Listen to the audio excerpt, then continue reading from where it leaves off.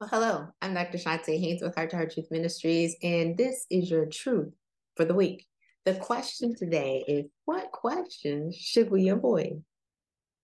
What questions should we avoid? Well, we're going to take a tip from a study that was done just recently from Second Timothy chapter number 2. And we are going to talk about those foolish and unlearned questions. Let's go ahead and take a listen. What was laid on my heart this morning was a passage of scripture that I had to go back to. I didn't see it early on in life, in my journey of life, I should say. And when I saw it, I was like, man, if I had known that was in the Bible earlier, I could have avoided quite a bit. And that is Second Timothy, the second chapter, the 23rd verse says, but reject foolish and ignorant disputes, knowing that they breed quarrels.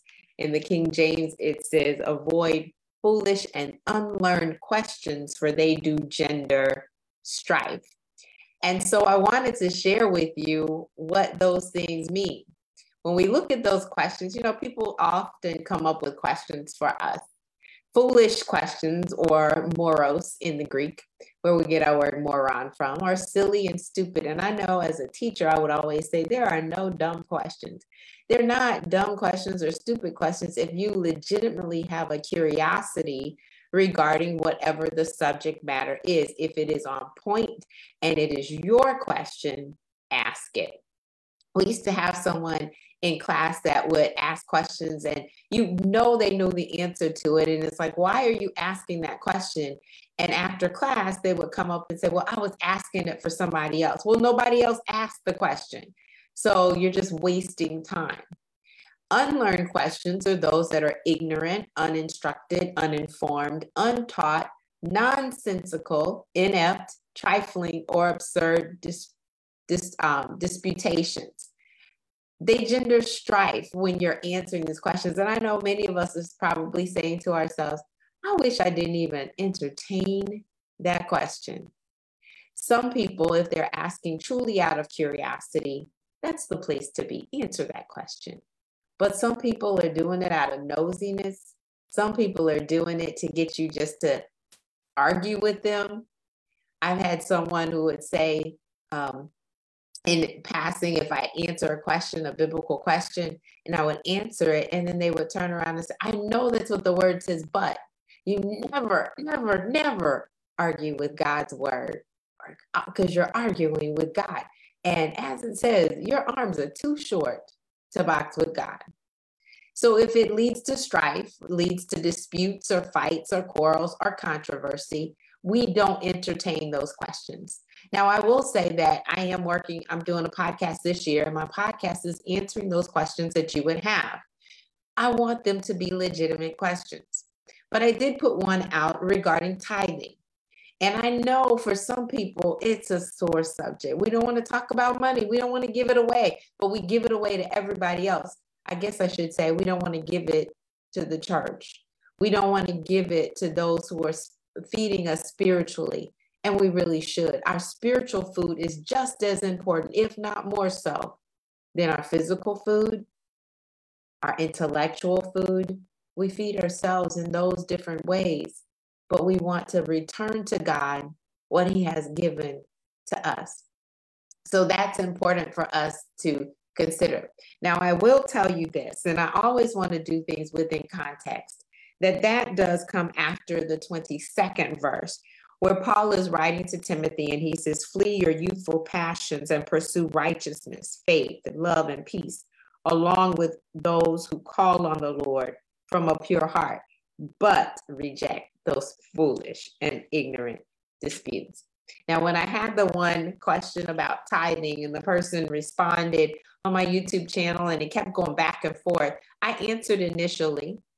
And then I said, he answered another. He was still going back to the Old Testament. And I reminded him that Jesus talked about tithing in the New Testament, but he couldn't see that. He didn't want to hear that. He kept going back. So I simply asked the question, where did you get your understanding? Where did you get your learning from? What college did you go to? What seminary did you attend? And instead of getting an answer, I got some other information. The question really on the books is, Why do you not want to return a minimum of 10% to God when we give 15, 18, 20% to a waitress that brought us, a waiter that brought us water or juice or our plates that we ended up paying for also? Avoid foolish and unlearned questions. One of my pastor friends says this way: I'll answer your question once and then I'm going to block you, because I know me that I will then get upset regarding it and I will beat you over the head with the Bible.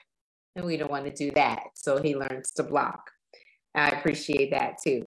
But I also wanted to remind you the 2 Timothy chapter number 2, verse 23 is also referred or referenced again, said again, the same thing in Titus, the 3rd chapter and the 9th verse. The Bible says, 3rd chapter and the 9th verse, sorry. It says, but avoid foolish debates, genealogies, quarrels, and disputes about the law, for they are unprofitable and worthless. If the question is unprofitable or worthless, we avoid it. And let me back up to verse 8 so I do it within context. Paul writes to Titus and says, this saying is trustworthy. I want you to insist on those things so that those who have believed God might be careful to devote themselves to good works. These are good and profitable for everyone.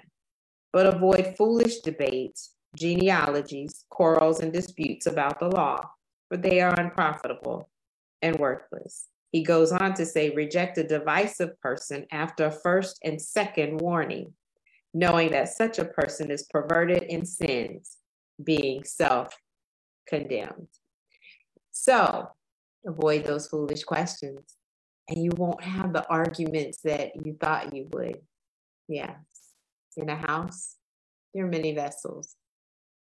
Some questions should be answered. Some we need to avoid. This is your study for this week, and I think we've got a lot to chew on. Have a fantastic rest of the day. I'm Dr. Shante Haynes. And so glad that you're part of this Transformative Biblical Truth group, where I tend to want to make sure, the teacher in me, I want to make sure that you put feet to your faith so that you can walk victoriously. Have a fantastic rest of your week. Hi, thanks for listening and watching. And if you enjoyed what you've seen, make sure you subscribe, like, and share, and hit that notification button so you'll know the next time there's a new episode. Listen, as a result of my coaching program, my clients have experienced a calming of the emotional roller coaster. They have a compelling future, as well as the confidence and the know-how to achieve it. And they have clarity on the financial tools that they need in order to live life on their terms and save tens of thousands of dollars. I'm looking for women who are devastated by the double D's, divorce or death, who want to gain confidence to live life on their terms with peace and financial security. My question is, who do you know? Have them go ahead and book a call with me so that we can get to that compelling future. My heart may be broke, but your bank account doesn't have to be.